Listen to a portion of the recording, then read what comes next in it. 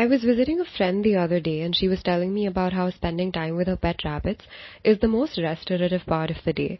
So I recently started rereading newer types of therapy that incorporate additional things into the traditional aspects of therapy, such as animal-assisted therapy.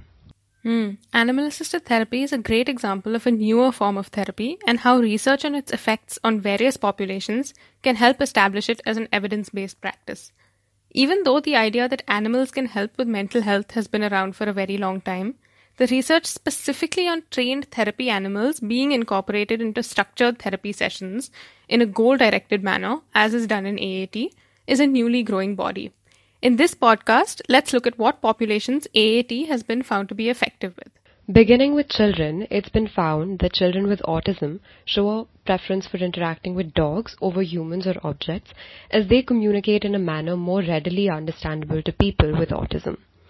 So it's not surprising that they demonstrate significant improvements in behavior with AAT. Similarly, those with developmental disorders were shown to be more focused and aware of their social environment in the presence of a live therapy dog. Therapy animals can also be helpful in various different settings involving children, like hospital pediatric wards and schools. In fact, research shows that children who had undergone surgery showed rapid post-operative recovery via AAT with an effect on pain and emotional responses. AAT programs in pediatric oncology patients also proved to be effective, with reduced pain, irritation, and depressive symptoms in children diagnosed with leukemia or tumors. Yeah, I remember reading how the AAT intervention was also successful in reducing anxiety, confusion, and tension in the caregivers of these patients.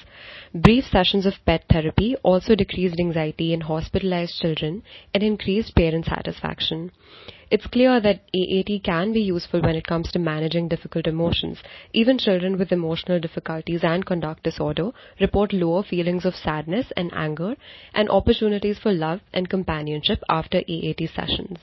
These effects help later in life too. With children, adolescents, and young adults in schools and colleges, pet therapy has proven to be effective as social support, and specifically to relieve stress and anxiety in college freshmen. And during a period of rising rates of depression, it also helps reduce depressive symptoms in college students and emerging adulthood. Not just that, improved self-esteem may also be achieved through AAT for adolescents who struggle with emotional regulation and recognition, particularly through some group training techniques. Yeah, speaking of techniques, different animals can be incorporated using different techniques. So canine-assisted therapy, for example, has specifically been found by a number of studies to improve global functioning, overall well-being, increase socialization behaviors, and reduce disruptive behaviors, all with just including a dog. More specifically, with incarcerated youth and those facing juvenile delinquency, it may even lead to an increase in empathy and emotional awareness. Yeah, and it seems like a general effect of these emotional benefits is also something that's been shown to work as a catalyst in psychotherapy for children and adolescents who are diagnosed psychiatric patients. This is likely to hold true for the general adult population also. For instance, mental health facilities can utilize AAT to reduce anxiety and depressive symptoms. In fact, therapy dogs also help relieve anxiety at dental clinics, which interestingly impacts a wide range of factors, from how pain is felt to distress relief for multiple populations. That's quite important actually, because touching upon a wide range, research shows that AAT also significantly reduces anxiety in hospitalized psychiatric patients.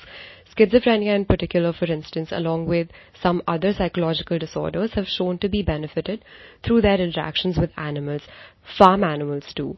And people with substance dependence, when treated with AAT, also exhibit prosocial behaviors. And moving away from psychological disorders, people with physical disabilities have also had positive experiences with self-efficacy and self-confidence. In high-stress professions, such as doctors and nurses, therapy dogs can improve well-being and reduce cortisol levels. So AAT has also been proven to help those who are struggling with substance abuse, improving social skills, reducing craving, anxiety, and depressive symptoms in detained and incarcerated populations. The alliance between the client and therapist in both individual and group therapy can be strengthened with the therapy animal when treating addiction as well. Wow, AAT really seems like there's something in it for everyone, but though it's exciting to consider the prospects of newer modalities of therapy like this, whether or not the research is extensive enough to classify AAT as an evidence-based practice just yet remains a question. This doesn't mean that it's not effective, and the existing research, as we've covered, just a tiny portion here, definitely points to there being great scope for possibilities. And this is just one newer type. Imagine the possibilities with how much more we can research and test to find forms of therapy that may be more effective for some populations.